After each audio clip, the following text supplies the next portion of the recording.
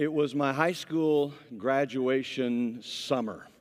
My family had decided to do something rarely rare in our family, take a real vacation, one where my father was not preaching a camp meeting or holding a revival and doing some speaking, so that my brothers and I were very excited. We didn't have to listen to our father preach and be on vacation at the same time.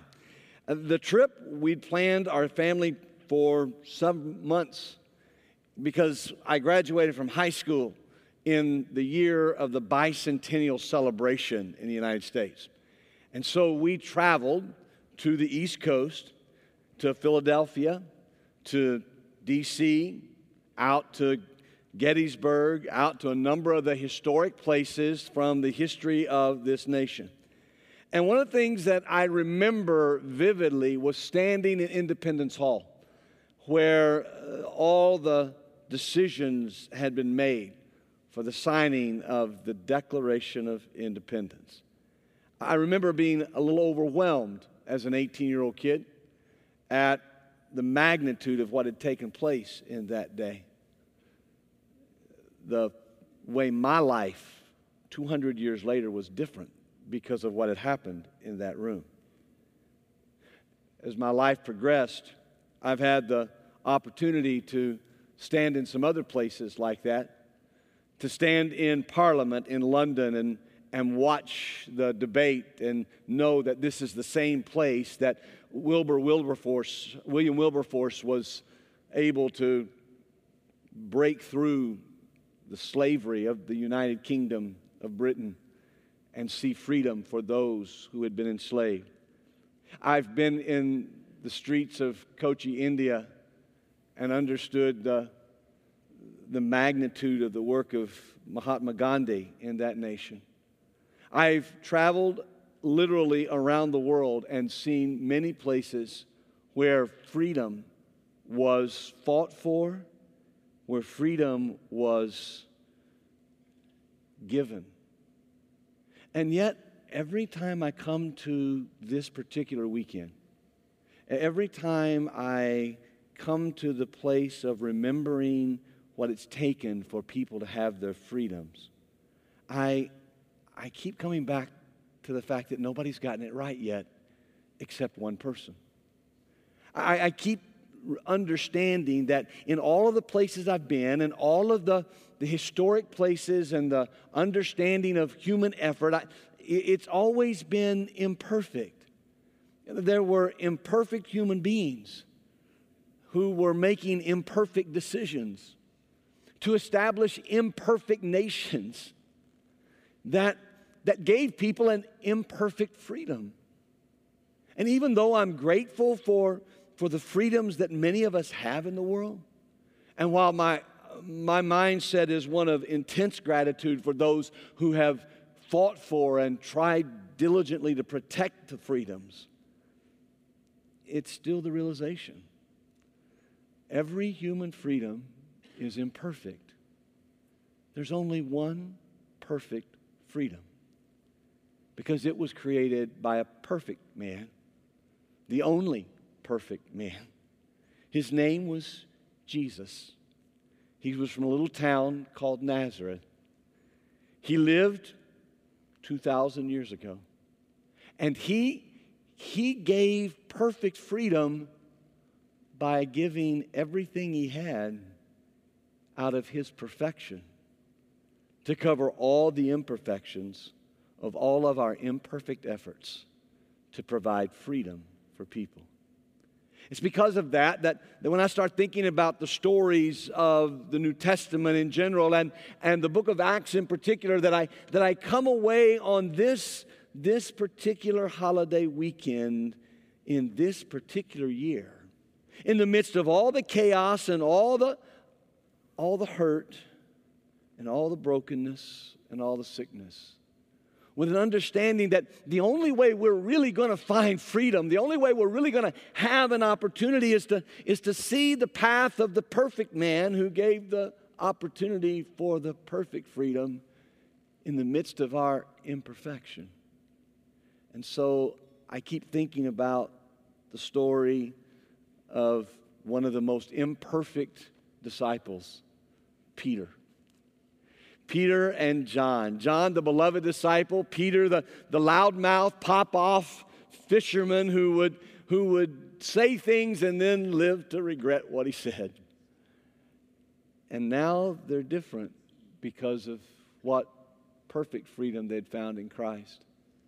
The story picks up in Acts chapter 3. The early church had been praying and they had been seeking the face of God, and they had seen thousands of people come to know the perfect freedom of Jesus Christ. And as they did that, they discovered that other people wanted that freedom too. And so now they are devoting themselves, setting themselves apart to be a part of the kingdom of God. And in that process, as they're going through the daily prayers, as they're going through the time of being together, of breaking bread and seeking the face of God, now they're going to the temple daily for the teaching. And as they're doing it, now Peter and John are headed up into the temple. And God decides to do something to give a freedom that is beyond anything anyone had ever experienced in their lifetime in that setting. Listen. Now, Peter and John were going up to the temple at the hour of prayer, the 9th hour, and a man lame from birth was being carried, whom they laid daily at the gate of the temple that is called the Beautiful Gate, to ask alms of those entering the temple. Seeing Peter and John about to go into the temple, he asked to receive alms from them. And Peter directed his gaze at him, as did John, and said, "Look at us." And he fixed his attention on them, expecting to receive alms from them. But Peter said, "I have no silver, I have no gold, but what I do have, I give to you. In the name of Jesus Christ of Nazareth, rise up and walk." And he took him by the right hand and raised him up.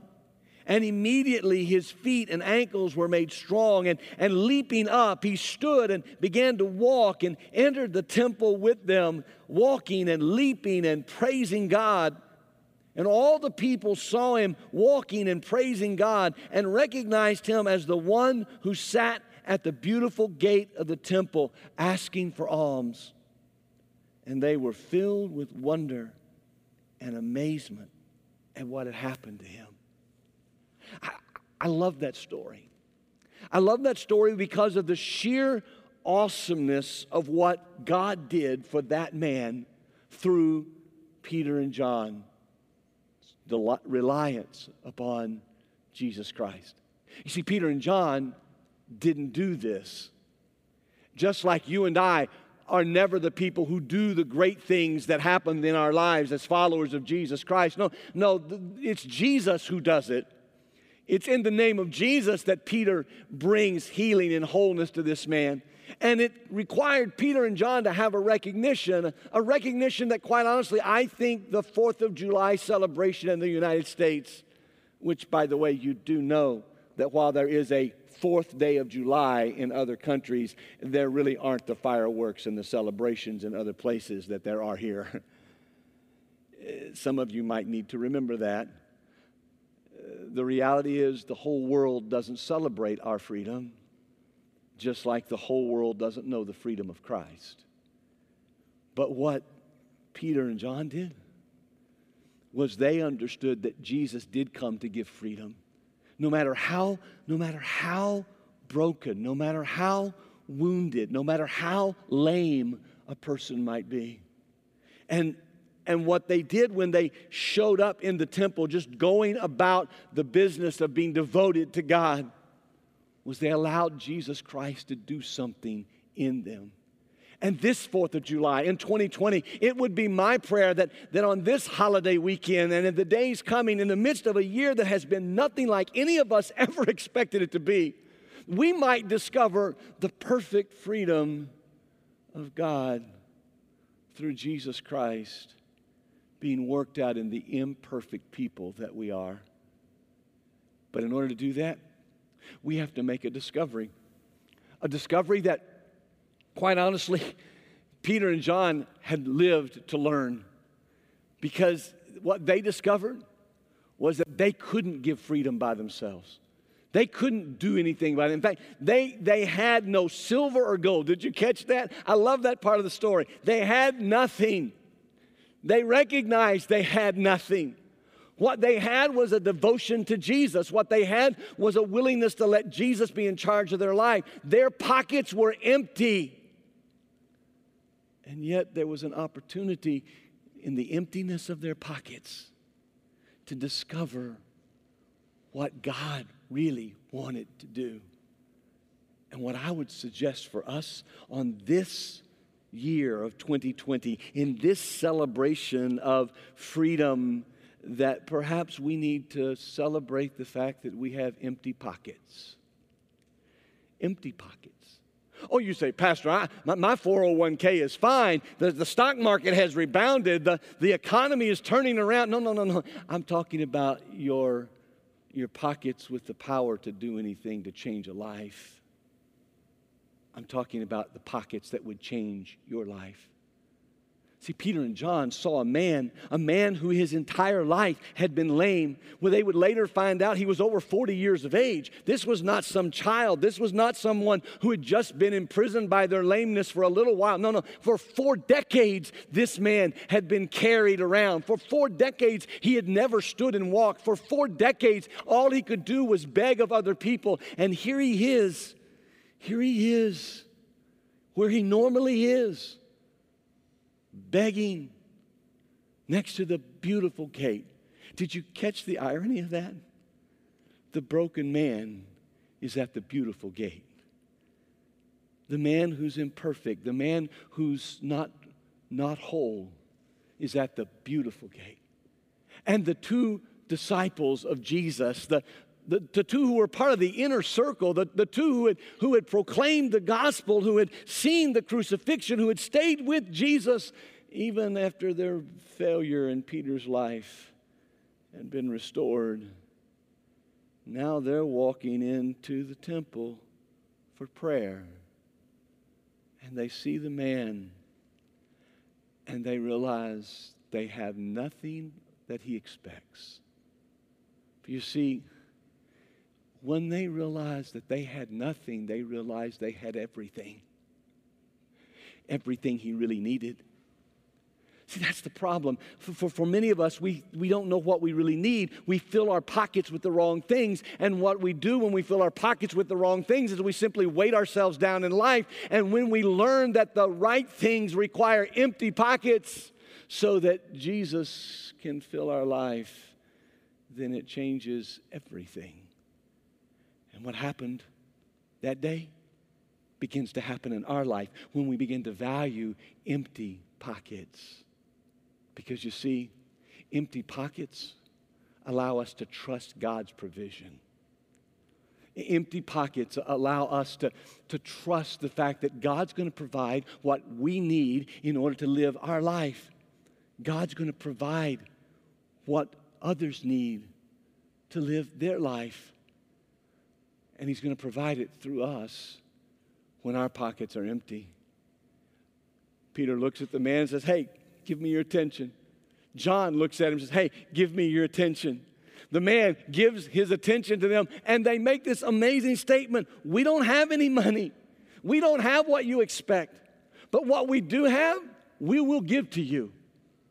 And Peter reaches out, very important, his right hand.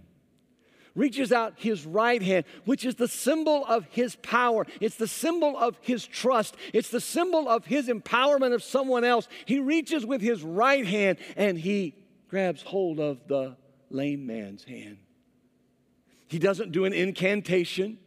He doesn't do anything magical. No, he simply reaches out with his right hand and looks at him and says, yeah, here's what I've got. I know Jesus. In the name of Jesus, rise and walk. an amazing thing happens. This man, who for 40 years had never walked, for 40 years had never stood upright, now stands upright. Because someone who understood that when their pockets are empty, God fills their pockets with what someone really needs. And God changes people's lives. Look at the scripture again.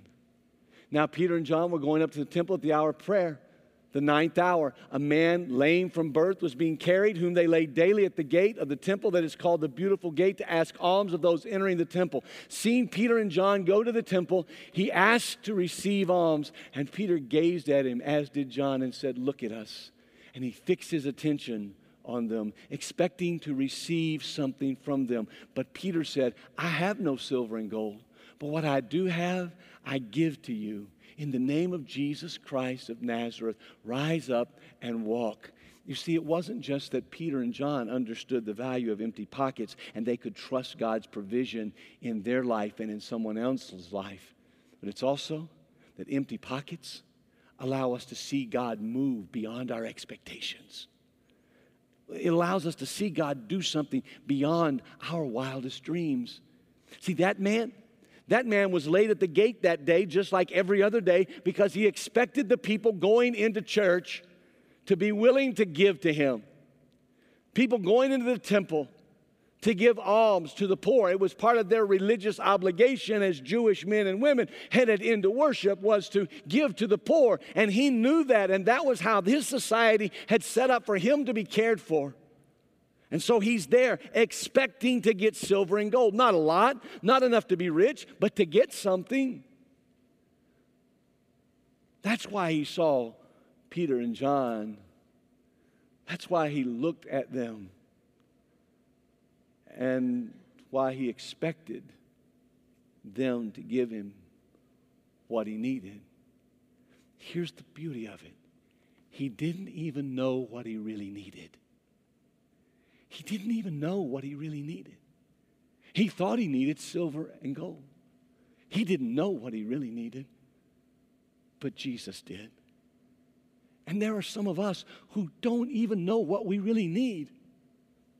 We think we need this thing or that thing, this accomplishment, this experience or that experience, but what we really need are empty pockets that allow us to trust God.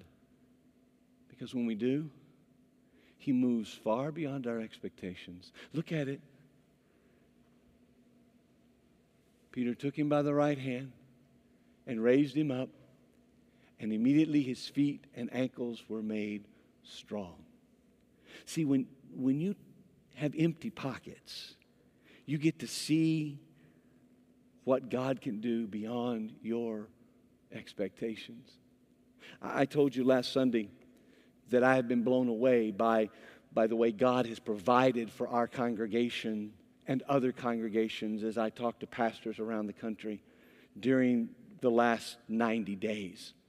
When we all went into this with a very tentative, very fearful kind of expectation, and yet God has continued to use churches and use congregations to make a difference in the world. In spite of the chaos, in spite of the heartache, in spite of the brokenness, in spite of all the stuff happening, time after time after time, we keep finding places where God is at work, where He moves beyond our expectations.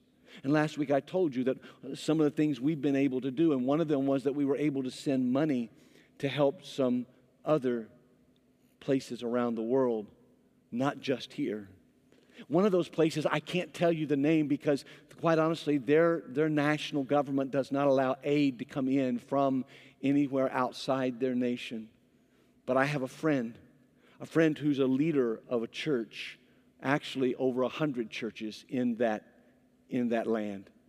And you've met my friend. He's been here and been a part of our congregational worship in the past. And during the last 90 days, he contacted me and said, hey, Pastor Kerry, well, there's something, I don't know if Eastside could help. I don't know what we could do, but here's a need it's got to be met now. It's got to be done by June 30th. And if it's done by June 30th, then it'll take place. But if it doesn't, we don't know if it'll ever take place. It's a window of opportunity. Is there any chance that Eastside could help? And when I looked at the need, and I saw the way God had blessed here, I was like, yeah, just tell me how. And through your blessing of your resources in this place, we were able, in the appropriate channels, to get funds to them for a group of people who are in a small village, who've been gathering in homes, and they've outgrown all the homes, and they've had their eye on a place where they could gather together, and quite honestly, for less money than the average person in Anderson makes in a month, they could buy the land they needed. And so we got the money to them. I got a text on July 1. Pastor Kerry, I just want to let you know that the land was closed on yesterday, June 30th. And there are a group of people who are praising God because God has provided for them beyond their wildest expectations. They've been praying for 12 years. And God just answered prayer in the middle of a pandemic.